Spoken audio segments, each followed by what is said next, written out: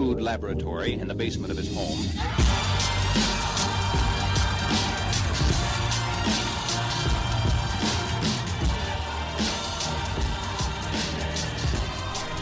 Hello, everyone, and welcome back to the show. Today we have an absolutely tremendous episode for you. Conversation with James Jenkins, the man with the voice.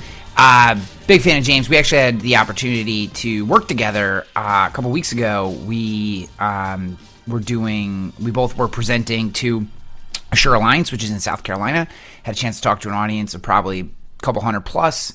Was a pretty incredible experience because my way is definitely different from James's. And as he mentions in the podcast, it was probably like some sort of trippy, experience to have me ranting and raving and walking back and forth and all the crazy contextual, crap and cursing.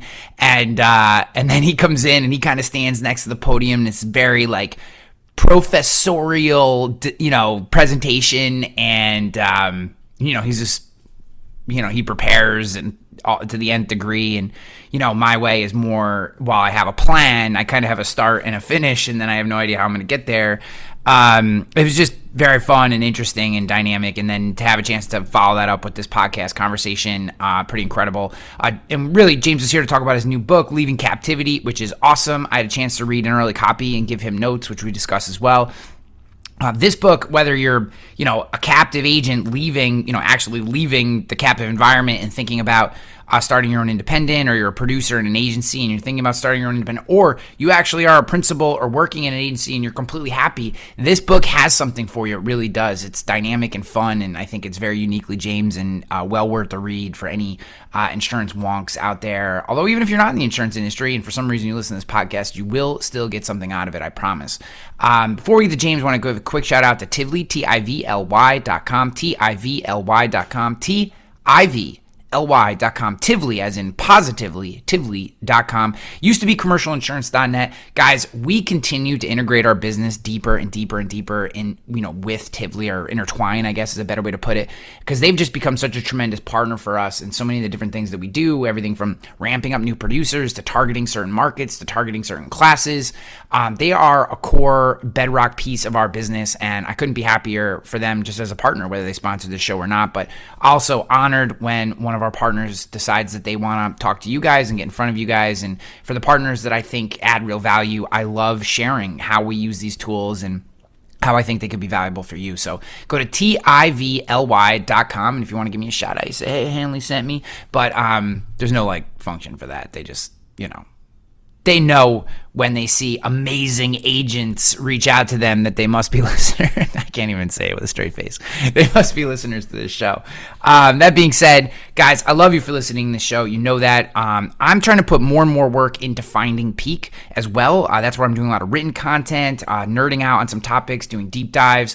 Outside of insurance, right? All the stuff that we don't talk about a lot, our health, our mentality, leadership skills, business ideas, personal development, because all these things impact our business as well. And then I also do, kind of nerdy deep dives on a lot of things that we learned. And I recently shared, if you go to Finding Peak today, you'll see the open-ended question is the first in a 5-video series that I'm doing around our inbound digital sales process. And if you become a subscriber to that series, then you also can download the PDF, which basically I've given to every one of our salespeople. We talk through it with our entire team, and it is really the outline for how we do business. So when it comes to inbound digital sales and selling. So if you want that, go there. But as always, you don't have to. I love you for listening to this show regardless. I think you're all absolutely amazing, and I hope you crush the day. All right, with that, let's get on to James Jenkins. I'm going to Shaboom!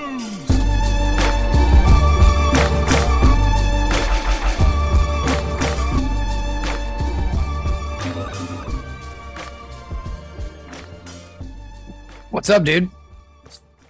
I picked the wrong time to put sushi in my mouth. Crap. I should have known better, because you're going to start recording and airing this crap the second that we get on. Yeah. What if we say something smart and the record button hasn't been hit yet? I mean, you make a valid point. I really can't argue with you. I mean, it's definitely happened in a 60-minute period where I've talked a lot and not said one smart thing, so I don't want to miss any of them. Well, you said it, not me, man. I'm not gonna not gonna start by being smart with the host. Mm. Hey, let me I gotta grab some liquid something or else my throat's gonna get dry. 1 second. Go ahead. We got some bougie water there. You got So the bougie water on water. Is that what I see?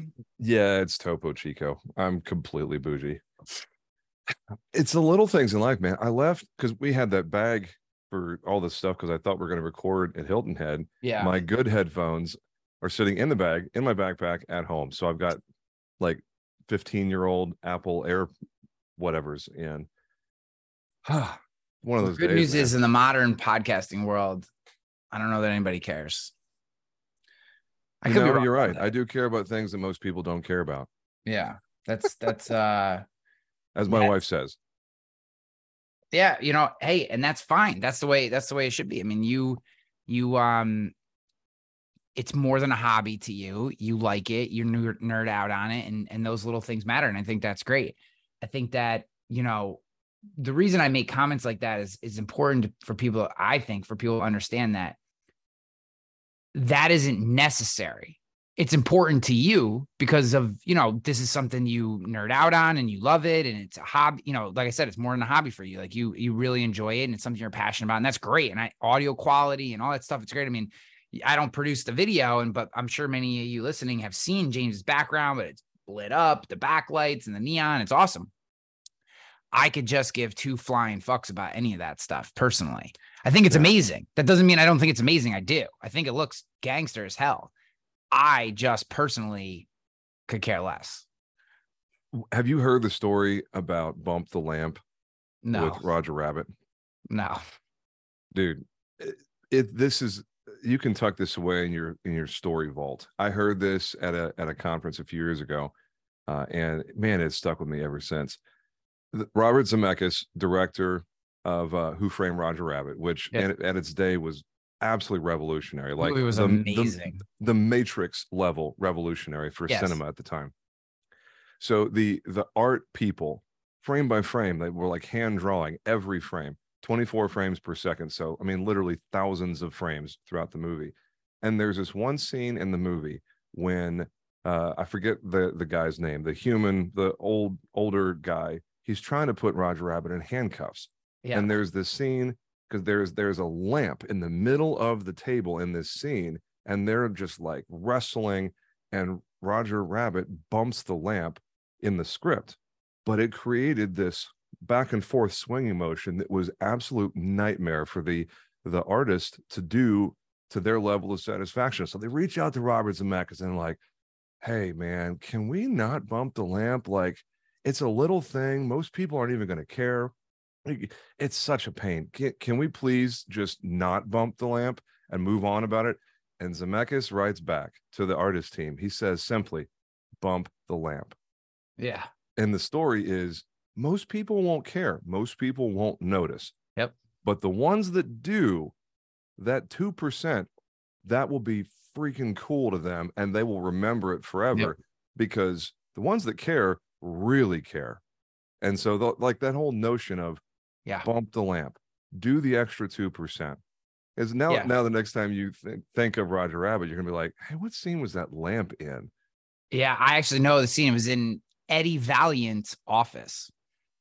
You're a fan. Okay. Oh, fuck yeah. I love Who Framed Roger Rabbit. That movie's amazing. It's amazing. It is so weird in the most beautiful way. Yeah, and like so for people who haven't seen Who Framed Roger Rabbit, which would mean that you were a weirdo and you probably shouldn't be listening to this show if that's the case. But like this is the first. There was another movie called Cool World that tried to do this first and it wasn't very good. And Who Framed Roger Rabbit came out really close and was actually, I think, second. I'm pretty sure that Who Framed Roger Rabbit was second in the integration of cartoons or animation and live action. So you have this character, Eddie Valiant, who's played by Bob Haskins. I had to look the Bob Haskins part up. I remembered Eddie Valiant. I was about to say, bravo. Yeah, sir. no, I had to look up the Bob Haskins part. I knew Eddie Valiant, but so Eddie Valiant's the main character and he's a human. He's, and then there's this Toon World on the other side of this tunnel, which is all cartoons, and it's all like the wacky old school Looney Tunes and Disney characters, like a hodgepodge of, and like when I remember watching that as a kid, I'm like, what cartoon genre is this? Because it had, Bugs Bunny, but it also had Betty Boop, and I was like, this is just wild.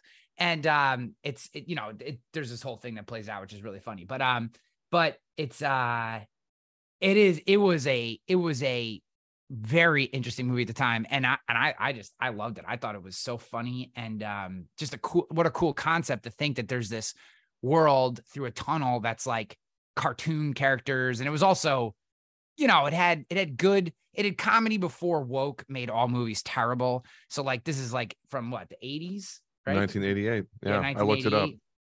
So this is when people could still be funny and interesting, and like, there's sexism both ways, and there's guys getting kicked in the groin, and there's just all these sex references, and like Jessica Rabbit is like this ridiculous caricature of like this voluptuous woman in this ridiculous dress with red hair, and she's married to Roger Rabbit, who is like this bananas, like looks like a cartoon, and it's just, the whole thing is wild. But to your point, there's a lot of stuff in there that if you're a nerd, you'll never forget that movie. Yeah. Bump the lamp, baby. All the normies out there are like, what are you two morons talking Well, about? They've already stopped listening. They moved on.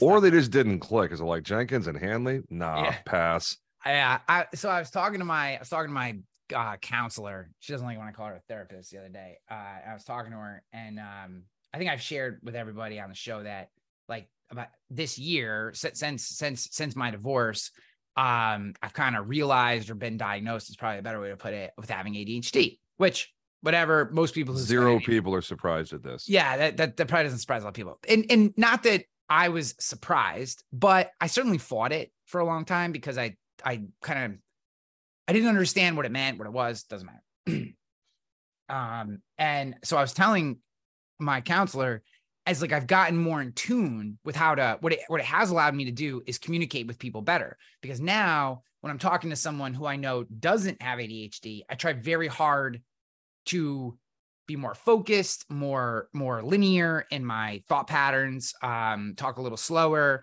And I refer to these people as normies.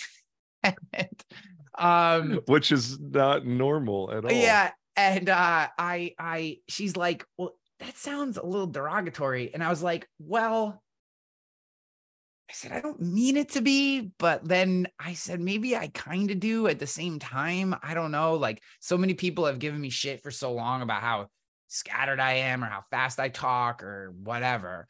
And, and I'm like, this is kind of like my little subtle jab to say like, hey, I feel like I've kind of harnessed this superpower, and, you normies can't keep up. That's your fault. I don't know. Well, you and I are very close in age, and when we were growing up, they didn't really have these diagnoses that came around like a decade later.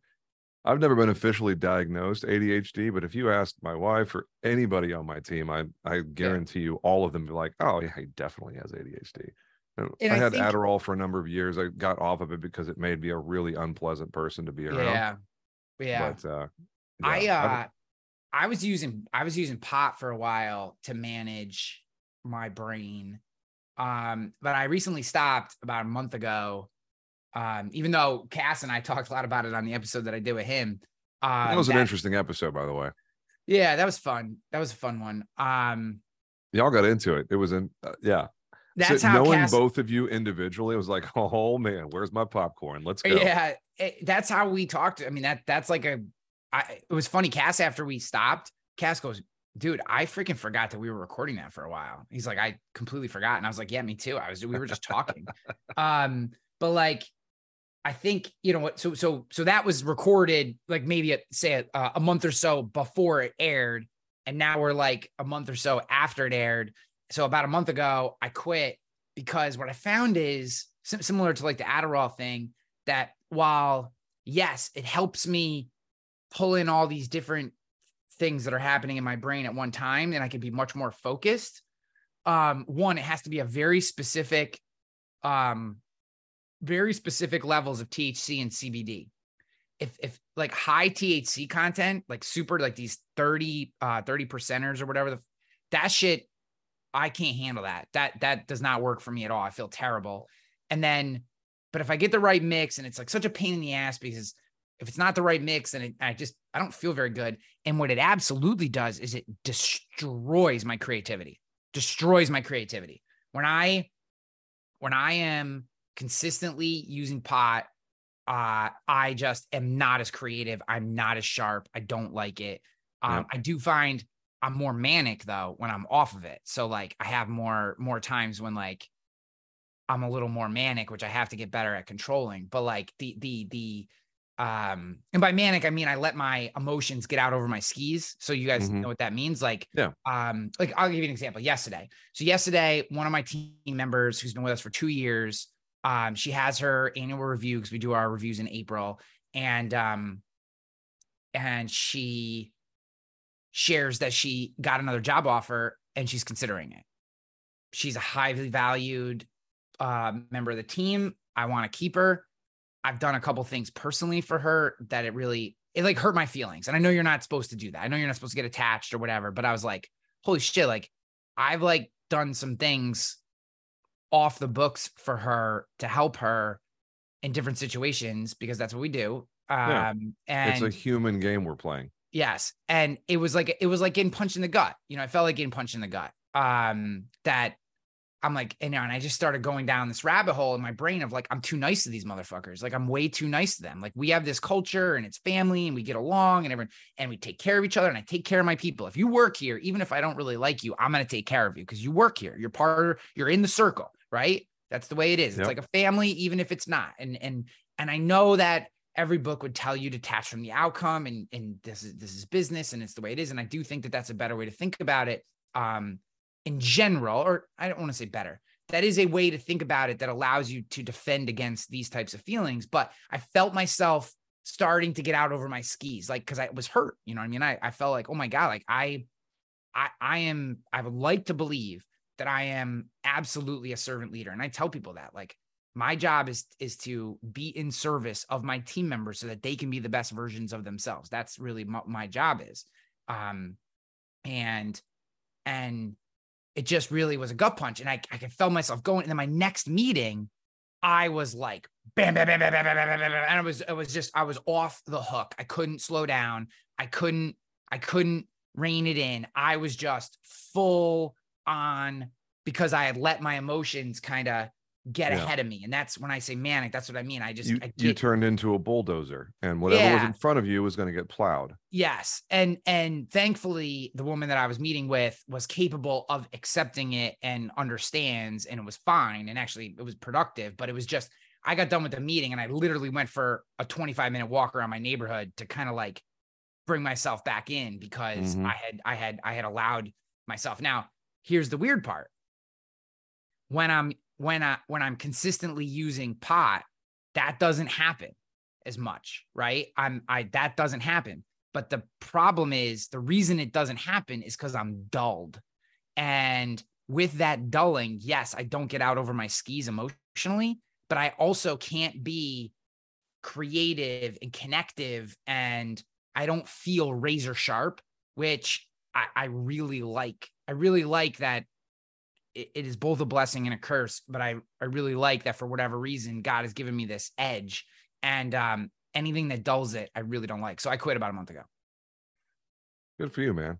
That was a very long-winded way of saying I quit smoking pot a month ago. Well, and I think it's important because it speaks to individual decision-making that aligns with what you're about.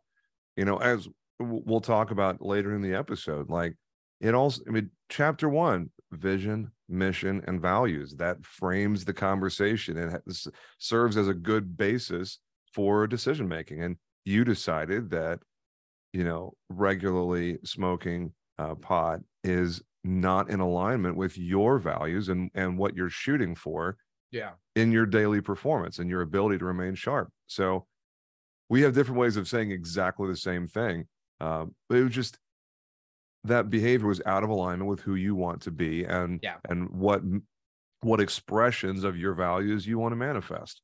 Yeah. I think that, I think one of the hard things that I think we all struggle with, and you talk about this a little bit about in your book, and I want to talk a little bit about the editing process and all that kind of stuff too. But I'm an open book. Yes, yeah, nice. But I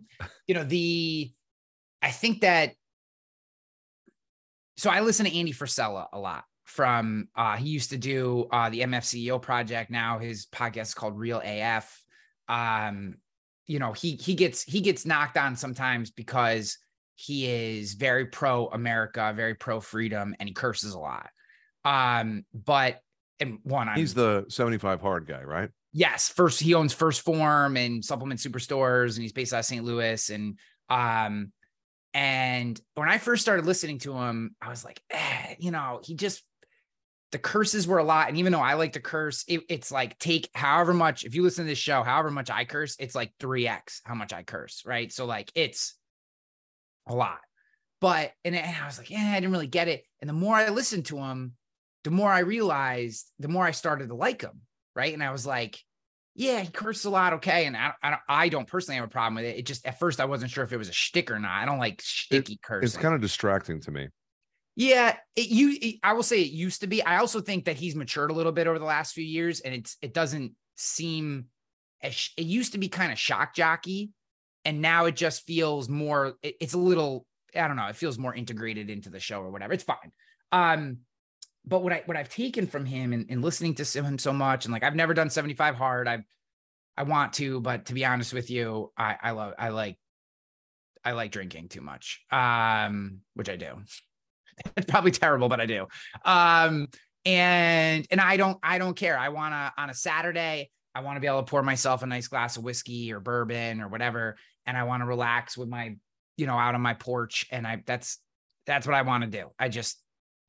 The whole point of 75 hard is mental toughness and grit and resilience. Yes. You're in the gym regularly. You're a fit guy. You're physically strong. You're mentally strong. And in a lot of ways, I don't know if you need 75 hard.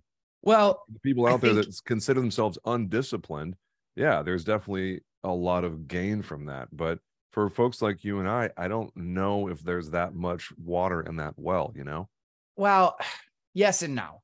Yes, in that versus someone who's 50 pounds overweight, isn't hitting their sales goals, can't seem to get out of their way, is very unhappy with how they wake up every morning, their station in life. Yes, I have a tremendous amount of more discipline, and so do you, than that person. But I also, my goals are the goals that I have. The more I get focused on where I want to take my career, the number of people that I want to impact, the real impact I want to have on this industry, the bigger things. Like right now, we're just getting Rogue going, right? We're just getting it producing revenue. We're getting us producing premium. We're doing some of the like blocking and tackling foundational shit. But like just having a productive agency, I mean, we'll be doing probably $1 million in premium a month by the end of the year. That's nothing. I want to do 10 million in premium a month. And I want to place 100 to 200 new agencies with either rogue risk agencies or SI member agencies. I want to place, somewhere between 100 and 200 new producers every year. Like I want to be a mechanism of growth, and I have all these plans to do that and whatever. And like those things don't take even slightly above average discipline. Like there's part of me that's like, all right,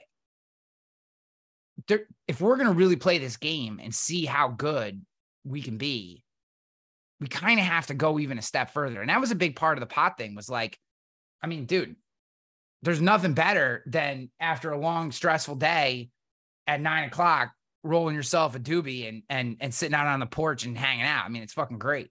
But then when you wake up the next morning and you feel like you can't hit your diary or your journal very well, or you're not really motivated to read, or you're struggling to get a blog post out or even be creative in the way you handle an email or a conversation or a Slack message because you're a little foggy, that's unacceptable. I mean, to me, I mean, that's the point, is that shit is fine if you want to be a producer. I just want to be a producer, make a couple $100,000, go to local events, pound my chest, bang my wife or my husband, whatever, or my spouse, whatever my other person is. And like, that's fine if that's what you want to do. And there's nothing wrong with that lifestyle. But, I think for me, certainly, I think also from you and the different things that conversations we have, I think that you have to hold yourself to an even higher standard. And that is what I've taken from this Andy Frisella guy, is that there's being a slob, there's adding some discipline to your life, and you can get 80% of the way there to where you want to be with just even the smallest amounts of discipline, right? Just the small, pick a thing or two, maybe just reading in the morning and going for a walk, or journaling every morning and brain dumping and taking a cold shower. Pick 2 things and do those 2 things, and your life will change dramatically. But if you want to go to another level, if you want to play a game that most read about in books, you have to hold yourself to a higher standard. And that is where I will say right now, my discipline falls apart. Yeah, no, that makes sense. There was something in me that shifted. And I forget exactly when it happened. I wasn't paying that close of attention to the internal dialogue, but during the process of writing the book, it was somewhere between sending it out to the 6 of you, and like getting to the end where it's like, okay, this is ready. Like, it's going to get published. This is what people are going to see. Somewhere in there, I forget who it was that I sent it to, but they said, this is, you know what it was? I just remembered. Sorry, I'm thinking out loud here. It was the guy that I recorded the audiobook with. He's a client. Yep. Owns a music and recording studio in Frisco. And he's outside the industry. He doesn't know anything about any of this stuff. He's totally not even remotely close to the target audience. But we were recording in his studio, and we get done.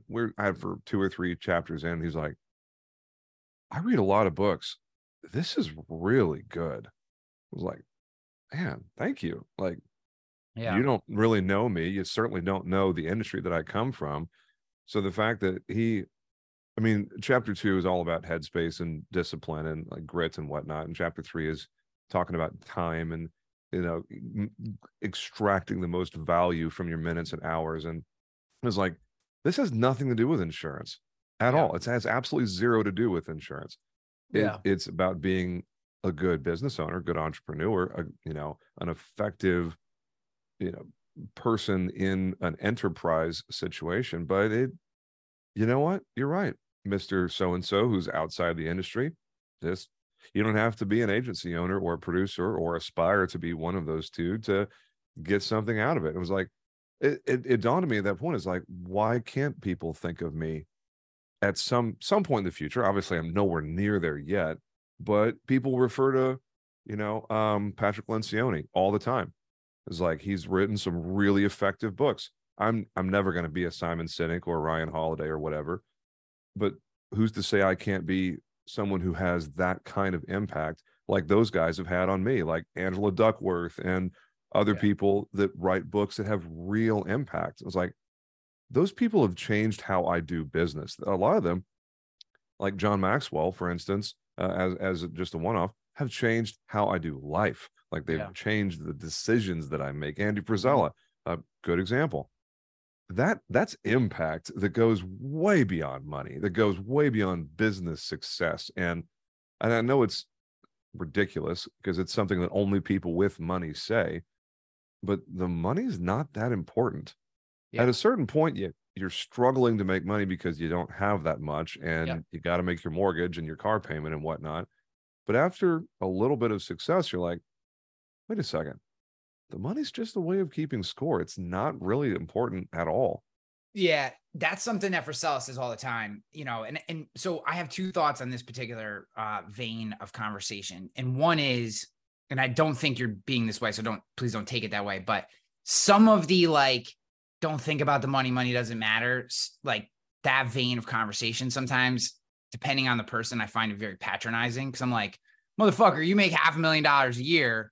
Like, and you're telling me money doesn't matter? Like, fuck you, like that. Yeah. Like I just said, it's people with money tend to say that. Yes. So I think and this is one of the things that I like about Frisella. And so I don't want to take credit for his thought, but he'll say all the time, like, step number 1 is make enough money to survive. So before you think about personal excellence and, all this crazy shit, you got to go get a job that makes you enough money that you're not living on your parents' couch, that you have your own car, like get your basic life shit squared away. Okay. Yep. Do that for 6 months, live that life, pay your bills, make sure your phone stays on. And okay, now you have that, you've kind of set whatever you need to do in place and have routines and habits, a job, so that your basics are there. Now you start to make the small incremental changes that allow you to work towards that next level. Cause I agree with you. Like, you do hit a certain amount of personal income where you stop thinking about money all the time. But I do think that, to some people who hear that, they're like, Jesus, I'm on zero every Friday before the paycheck comes. Like, you're telling me to take cold showers and go for runs and, read books. And I'm like stressed to the max because I can barely get out of my own way.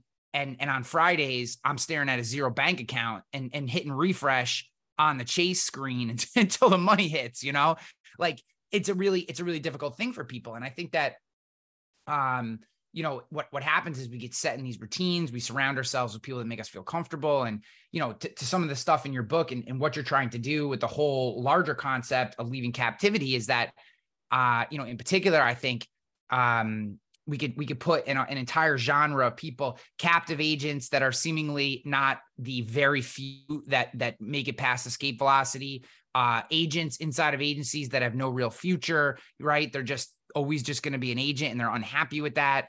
And when I say just an agent, I do want to put the caveat on it. Some people love being an agent and that is completely fine. I think in all these scenarios, it is important to remember that what the people James is writing his book to that I talk about are the people who are in these situations and are unhappy with that station, not the people. More. Yes. And that doesn't mean wanting more is right. It comes with a lot of trade-offs that you have to make in your life. Mm-hmm. But if you do, that's kind of the thought process. So kind of going all the way back. So you sent me the rough draft or some version, one of the iterations of a rough draft of this. And I made it through the first chapter and sent it back to you. And you made it further than chapter 1 this time, I hope. I did. Yeah. I will, if I'm being candid, I blew through some parts just because I kind of got the gist of it, but I read a lot of it. I thought you did a really good job. I was very happy with versus what I read the first time. I was very happy with what I read the second time because I think it was much closer to your best work. And you'll never get all the way there. I'll never get all the way there. But that's the part that drives me insane. Yeah. You can't even expect that. But so talk me through a little bit. You send this out or whatever, and you said you're one of the only people that came, most people send back like, hey, good job or whatever. And I was like, this is almost unreadable to me.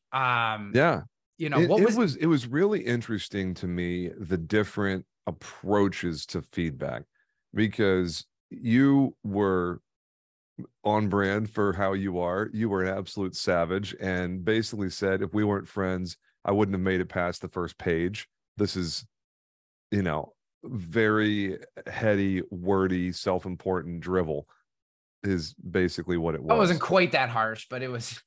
Here's the thing. I'm always going to be way harsher on myself than literally anyone else on the planet. You could have said, this is absolute shit. And I would have been like, okay, well, I see that perspective. Yeah. But I mean, like, Carruthers wrote back, I think it was 2 sentences. He was like, yeah, it's good. And I forget but he's so high level because he's into 48,000 different things. Yeah. And I was grateful to have any feedback from all of y'all. And Ciara was, basically early stage kind of feedback of, hey, I appreciate you talking about X because I don't really know about that yet. And that was basically where she came at it from.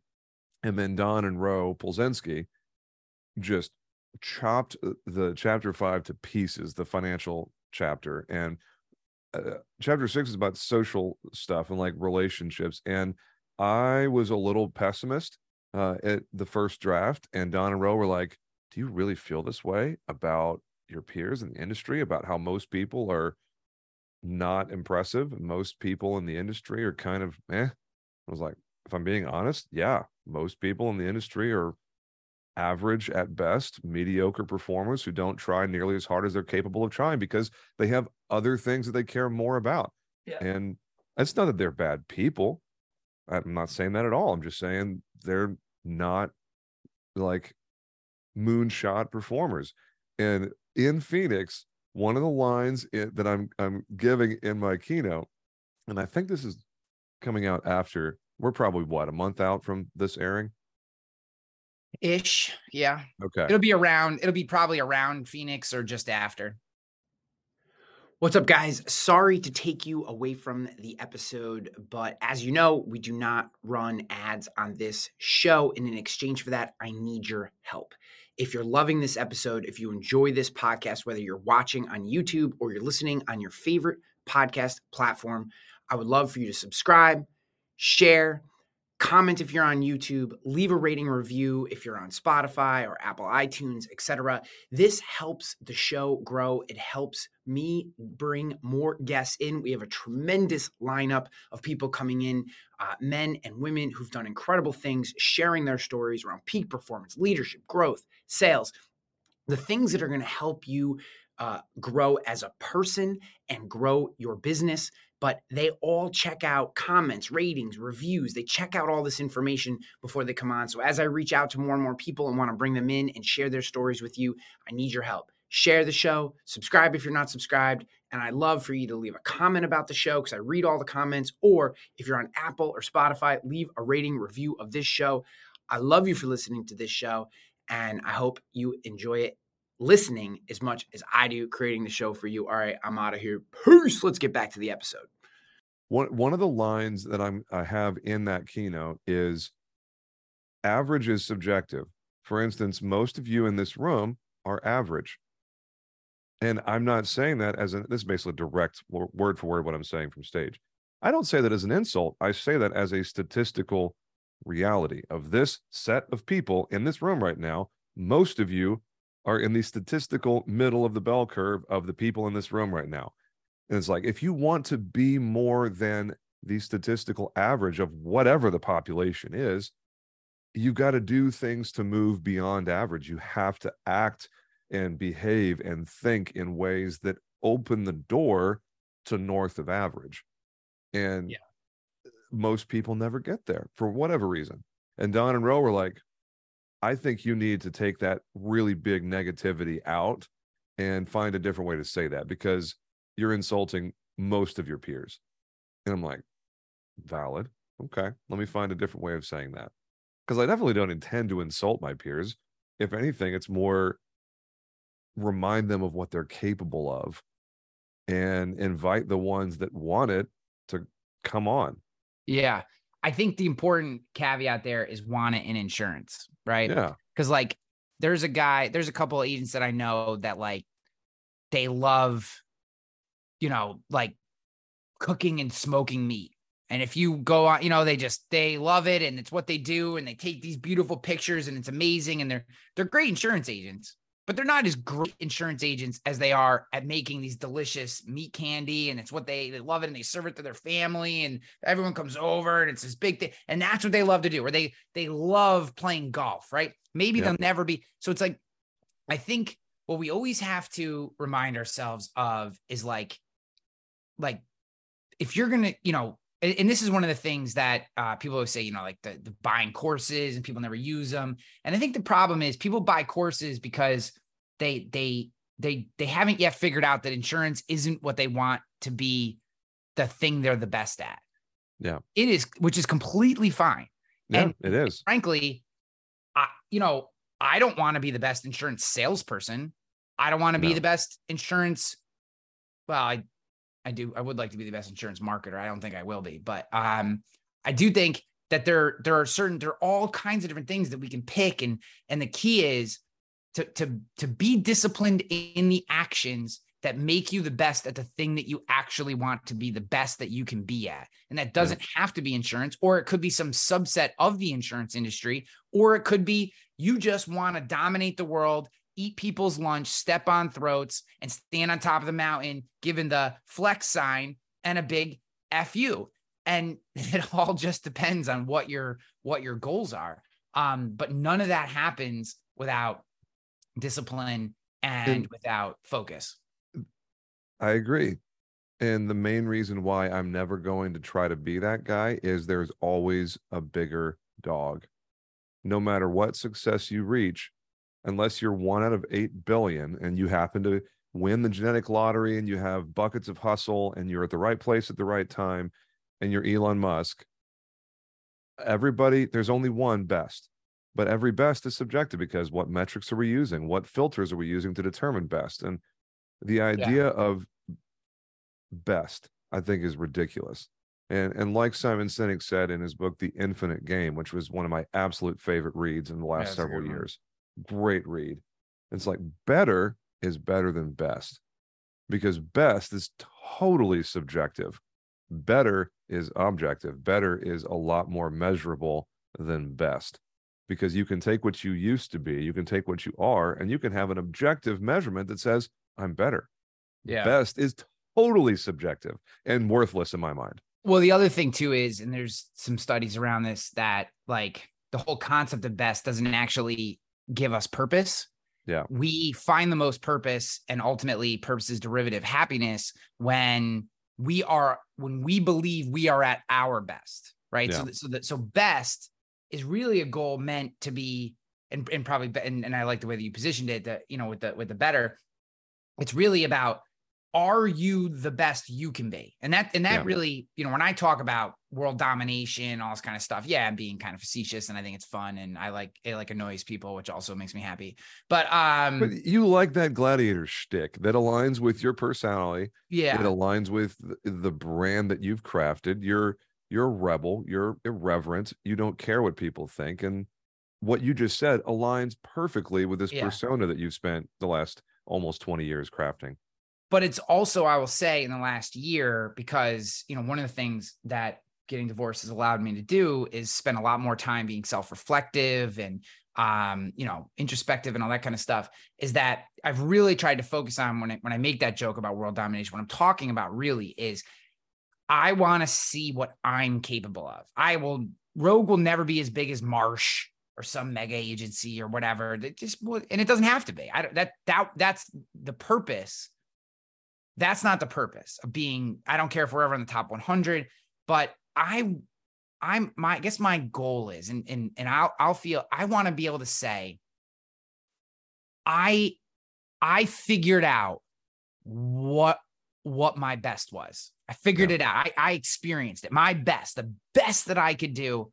I got to that point. That was, you know, no matter where that ranks me and whatever, I could literally care less. Because, and I'll never, you know, and there's certain clubs I'll never be asked to join because of the way that I am. I just, you know, I won't be asked to join certain clubs. You know, I've been specifically kicked out of certain clubs in the insurance industry. So, you know, there's places I will never get to or be part of or whatever, and that's perfectly fine. But I think, and I guess this is a hope that I have for our peers, is that we find someday we can say at the end of our careers, whenever that is, man, you know what?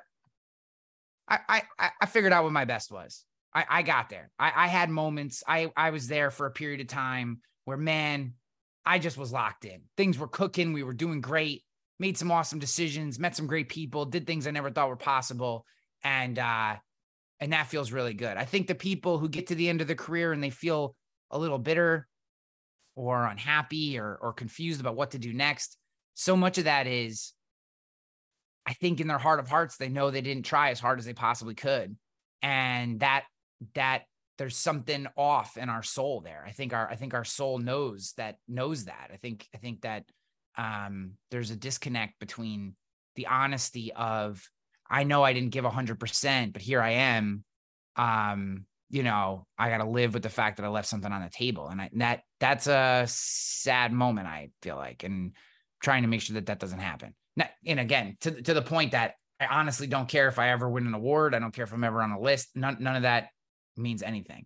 It's just, you know, I want to be able to say I was the best version of myself at this thing that I really care about. Yeah, man, so you're swinging hard. I love it. Yeah. So, okay. So I send you this Loom video review of the first chapter of your book. Yeah. And I just pulled up the Google Doc that I sent you where I made comments. I highlighted the entire first paragraph and I wrote, need a better hook. Your open line needs to grab the reader. Honestly, I would have stopped after the first two sentences if I was reading this for real.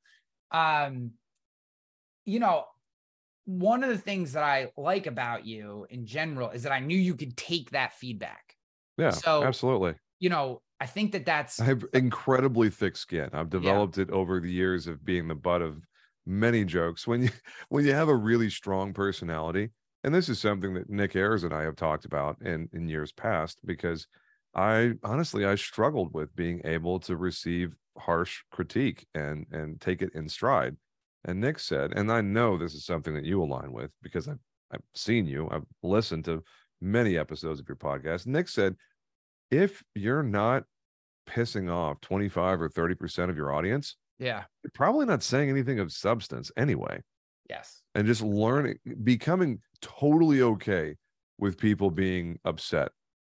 Yeah. That's something that took a long time. And I'm not all the way there because I still care what people think way more than I'd like to admit, obviously. And I put this book out there into the wild. And, by the time this episode drops, you'll be able to go to Amazon and buy it. It's like, oh man, I hope they like it. They, as in the general public, which is a terrifying proposition. Yeah. Sorry, carry on. Yeah. I think let me give credit where will. credit is due for starters, because you offered up a suggestion for the first line of the book. And after a lot of reflection, I'm like, I like that first line. I think that makes sense. And so I ran with it. So if you're reading the book and you think, man, this book didn't exist when I needed it most, so I wrote it. It's like, okay, well, I got to give credit where credit's due, Mr. Hanley. That one's from you, buddy. Yeah. Well, thank you. All the thoughts are yours. It's the other thing I thought was really interesting, and I was glad when I reread it, was you were telling us a lot of things that you weren't going to say. And that was also one of the first things that I noticed. You're like, I'm not going to talk about sales. I'm not going to. I'm like, and I just read one of my comments. It's like, if you're not going to talk about it, don't talk about it. Don't tell me you're not going to talk about it, because I don't give a fuck, because you're telling me that you're not going to talk about it. It reminded me of Josh Bryan, and he's like, I hate it when people say I'll be brief, because when you say I'll be brief, you're not being brief. Yes, you've just broken exactly what you told me you weren't going to do. You just wasted 3 seconds. Yeah. So, but dude, I think that what came out the other end was awesome. This is classic first draft, or early draft stuff. You always have more words in the first draft than you do in the final version. That's the whole game, is you fill it up with all the words, and then you use friends and editors and whatever to carve out the words and come back with something that's crisper and cleaner. You want to know what's funny? That's not what happened at all. What do you mean? I added 20,000 words to what was the first draft. But I guess what I mean, let me rephrase that. It is not filled with stuff that doesn't matter. There's virtually no filler. It's punchier. So I'll put that another way. What I mean is, you fill it with words. Everything's words. Yeah. The sentences are long. You're using ands and all this stuff. And then when you start to crisp it up, you go, hey, I can, instead of saying this in 12 words, I can say it in 8 words. Instead of saying this in 20 words, I can say it in 7 words. And like, everything gets punchy and snappy. And it was the final version is way snappier. And, I like that a lot. So let's, we have, to be fair to the audience, we have, a little bit of 10 minutes left ish. What is your favorite chapter? Like when you look at this and you think back about it and you think about, this whole project, and you think about the book itself, and, what is, and it doesn't mean it'll be your audience's favorite chapter, but what's your favorite chapter? What's a chapter that, like, when you read it, you're like, shit, I fucking nailed that. Like, I nailed that chapter. Like, that was awesome. And I very intentionally set up the structure of the book so that it finishes really strong. One of the things that annoys me the most about the way that some authors do it is you can tell when you get near the end of the book, they just kind of ran out of steam. Yep. And the in the last 2 or 3 chapters of a lot of books, there's recap and there's like summarizing and restating thoughts from earlier in the book. I didn't want to write that book. Yeah. There's 13 total chapters. I'm most proud of 12 and 13. And I think chapter 2, which is talking about grit and resilience and overcoming adversity and like hardening your mind against all the suck that we all deal with. Yeah. Because chapter 2 wasn't in the book originally. Yep. And before I sent out the first draft, I made a decision to be super vulnerable and talk about one of the hardest conversations I've ever had in my career, where at that point, one of the biggest prospects I had ever had a chance at. And in reality, I never really actually had a chance at it. I was swinging way above my weight class. And they told me, you're not good enough. You don't have what we need. No amount of hustle from you is going to meet the needs that we have. You just don't have what it takes. You need to better yourself, and if you want to win accounts like ours. And I'll remember that conversation with that senior VP of something for the rest of my career, because it's what catapulted me into, the mindset now of I'm never going to get beat on knowledge. You might beat me because you have a better market, or you have more experience, or you have some value add service, some loss control or whatever. I know more about this craft than you do. And that's never going to be something I lose at again. And I'm not saying that letters after your name means you're better or more successful than anybody, but when you apply that knowledge in the field, you're way more effective at the practice of risk management and insurance, which at the end of the day, that's a big part of it. You can be a smooth talking sales and marketing monster and close more business than you'd ever dreamed of. But at the end of the day, if you're not a wonk about the nuts and bolts, I hope somebody's coming behind you to clean that up, because you're gonna leave a wrecking ball of trash behind you. So I know that's a lengthy answer. Sorry.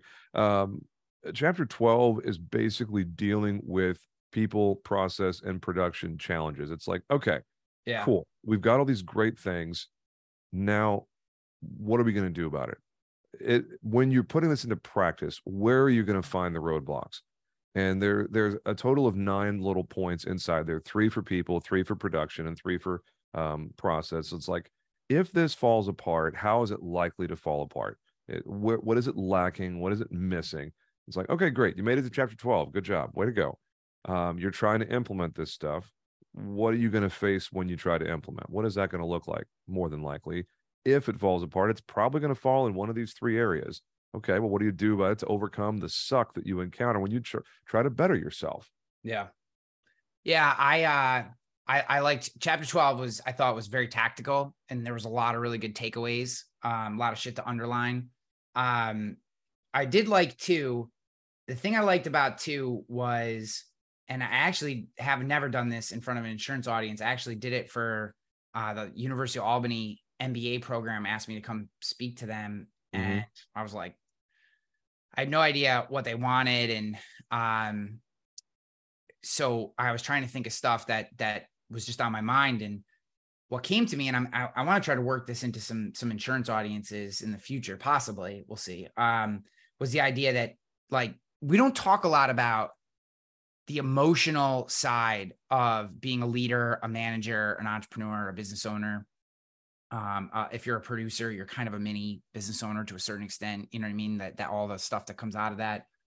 We don't talk about the emotional side very often. I mean, yeah, we say things like, be disciplined, be tough or whatever, but like, we don't talk about the fact that at 9 p.m. when your body starts to de-stress, you start seeking out drugs, alcohol, you start seeking out vices, you start seeking, you stay up, you put shitty television on, you stay up too late, you start doing things that you shouldn't be doing, you start finding fixes because it's stressful, all day is stressful. You're making decisions, people are looking to you, your team members, something happens and 3 heads turn and look at you like, what's the answer, boss? And you're like, I don't fucking know. You know what I mean? I don't know what the answer is. And that that tension and even when things are going well, you have a sense of tension because you still are the one steering the ship. And, we don't talk about that stuff a lot. And I thought in chapter 2, you did a really good job of calling that out and, use the term toxic headspace. I was scrolling through here trying to find it. It's on page 14. And I think that this is the kind of thing that I hope as an industry, we start to have more conversations around. We mask a lot of the emotional side of our business, the emotional side of leadership and running an agency with nerdy insurance shit. We nerd out on stuff. And I think that it's important. That stuff is important. Don't get me wrong, but it's also a mask for what we're dealing with all the time. And, Yep.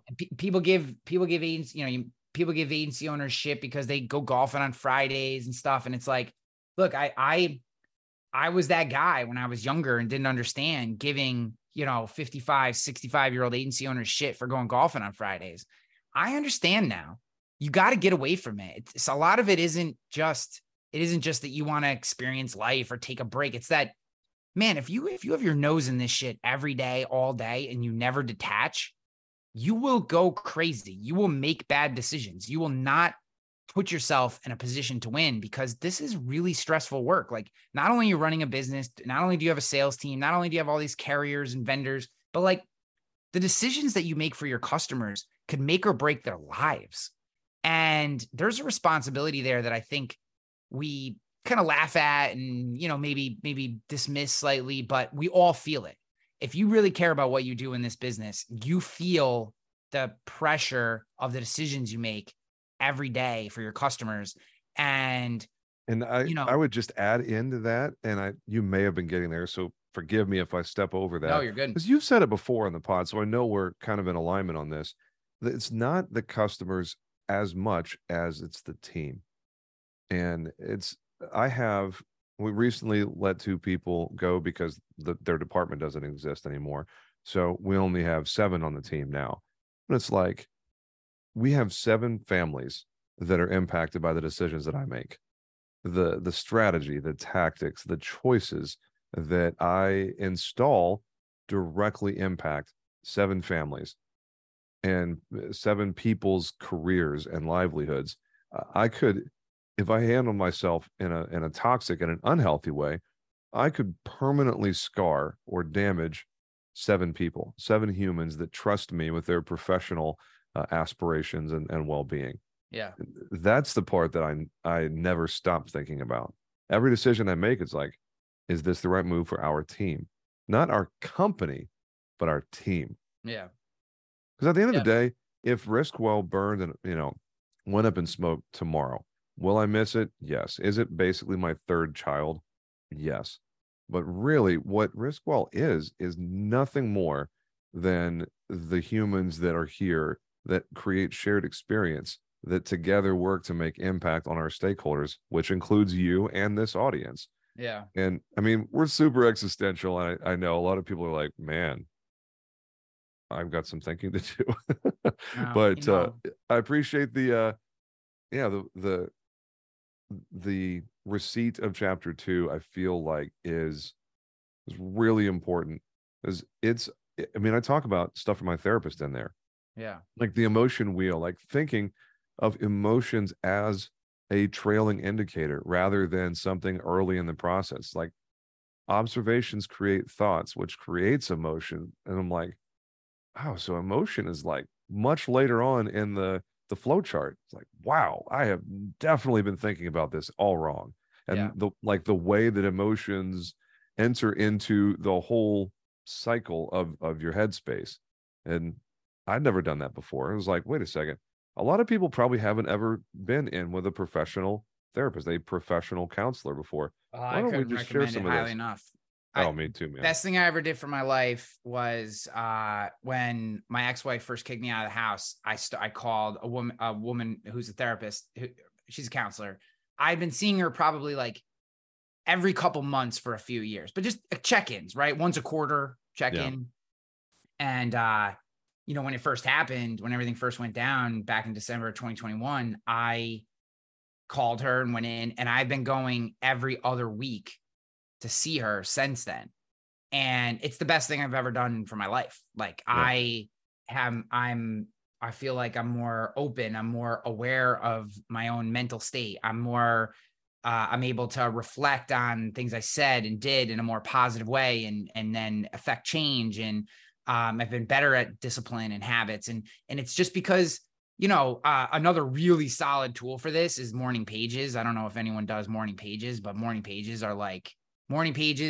I don't do them consistently enough. I wish I did them more consistently, but when I am consistently on morning pages, I feel like I am as grounded as I can be when I'm consistently doing morning pages. But long story short, it is absolutely incredible. For all of you listening at home, the book is Leaving Captivity, Your Blueprint for Building and Scaling a Successful Insurance Agency by James Jenkins, CPCUCICCRM, whatever the fuck that means.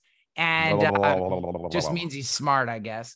And guys, you can get the book. I'm assuming Amazon. What by the time this goes out, I'm sure it'll be there. But like all the places, or where should they go to get it? Yeah. If you want a personalized copy, I'm happy to sign it and put a little. If you know me and you're like, hey, I want a signed copy, go to my website. It's available for purchase directly at jamesjenkins.com. By the time you listen to this. If you want to do it through Amazon, that's totally fine. It's whatever your cup of tea is. Awesome. Because for whatever reason, guy decided to give me a voice that's somewhat easy to listen to. I've heard a few times. A lot of people said, I'm not buying the paper version, but I'll definitely, you can have it as a bedtime story. Well, I have an audiobook that I recorded the entirety on there, just like a lot of us have done in the industry. There's a lot of additional content, kind of like David Goggins, where he's like, pausing and reflecting on his own book and adding additional commentary in real time. I'm guilty. I did quite a bit of that with the audiobook, but that will be available on Audible and wherever else you want your audiobooks. That's really it, man. Anybody who's ever written a book knows there's not much money in this, so I'm not going to get rich at all, no matter how many copies it sells. But I will say every chapter is a keynote, and I'm in the middle of building out 13 keynotes and basically hand people a menu and say, what do you want your audience to hear about? Here you go. Yeah. I basically just make shit up when I get there. I hope they don't want me to use slides because if they use slides, then I have to stick to them. But most of the time I'm just like, I just show up and start talking. That's my way. The good people in Omaha are going to get to hear you and I back to back again, just like they did in South Carolina. It's like, I don't know if there's two speakers that have different styles more than me and Hanley. We're both masters of our craft in different ways, but from a speaking style, could not be more different. It was hilarious. Yeah, I'm stomping around the broom, screaming into the fucking thing, cursing at people, cracking jokes, and you're up at the lectern, walking them through, very steady, very well thought out. Half the time, I don't even know the next word that's going to come out of my mouth hole. But, dude, well, you're also a experienced professional, and that was literally one of my very first times ever being a paid speaker in a room. So I practiced the crap out of that thing. I'm a little embarrassed to admit how much time went into that. No, that's what you're supposed to do. Look, we all have to find our thing. We all have to do it. We all have to go through it. Like I mean, and I don't mean this in any negative way. I had a canned presentation that I did this pretty much the same way with the same moments. I knew what jokes were going to hit. I knew what time they were. I didn't have to look at a watch I knew right, bam, bam, bam. And I could be within a few minutes. And for 5 or 6 years, that's exactly the way that I did it. And I loved it. And that was great. I would say that now, for better or for worse, I've reached a point where for me to deliver max value to the audience, I need to be able to come more off the cuff. And I like to read the audience. The hard part about that is like, sometimes you miss, right? So there's always a bit of a tightrope walk when you are less polished, in terms of your presentation, because you could miss, right? The audience could be off. The audience could be, and we could do a whole episode on how to warm up an audience, and depending on where you go, how you start and what you do. Like if you're the first speaker after lunch, curse at them as quickly as you possibly can, or make a sex joke, one or the other. And the reason is they're all sleepy, fat, and full of food. And none of them are like really listening to you. And if you can hit them with a good sex joke, or a curse word, you'll see his heads literally snap up. Like, did he really just say that? And I will literally say, now I got you, sons of bitches. Now let's go. Right. Like, but it takes, dude, that was like, I don't know, call it a keynote presentation or whatever. I've done this easily. I lost count at 347 presentations. So like, I'm pushing 400 presentations at this point in my career. So, it's a completely different thing, and it doesn't mean right or wrong. And yours was probably better. I just, for me to add value and for me to have fun with it, and to be different. Right. I mean, that's the way I go about it, but you pick up all these little things. You'll pick up different things as you go. More times you do it. It's like anything else, but you'll start to twist the joke a little differently than how you practiced it. You'll start to, give a little more inflection to a certain word or topic, or, sometimes, I had this one slide that was in for a while, that like, I realized I needed a break. And, so I put this big ass bear face, and anyone who's watched some of my presentations, you'll get about halfway through and there's this badass bear face. And I will literally just turn to the screen and I'll just look at it, and everyone will be looking at it. No one will be saying shit, 'cause they don't know what they're like waiting for a story. Yeah. And I'll just look at it and go, there's no story to this slide. That's just a badass bear face.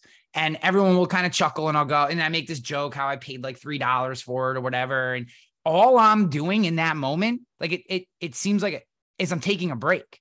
I realized that I needed a break in the presentation. So I have this whole little shtick that I do that takes about 2.5 to 3 minutes if I execute it properly, that just allows me to like come down for a second and gather myself before I ramp back up again. That was just from doing it a whole bunch and figuring it out. You can't practice that. Like that's, just getting out there and being in front of the audience. That's how you figure that shit out. So you'll get there, dude. I mean, your meticulous nature will allow you to pick up on those things. And as long as you listen to the audience, while you're doing your presentation, you'll pick up on those things. You'll make adjustments, and a year from now, you'll be even snappier. Dude.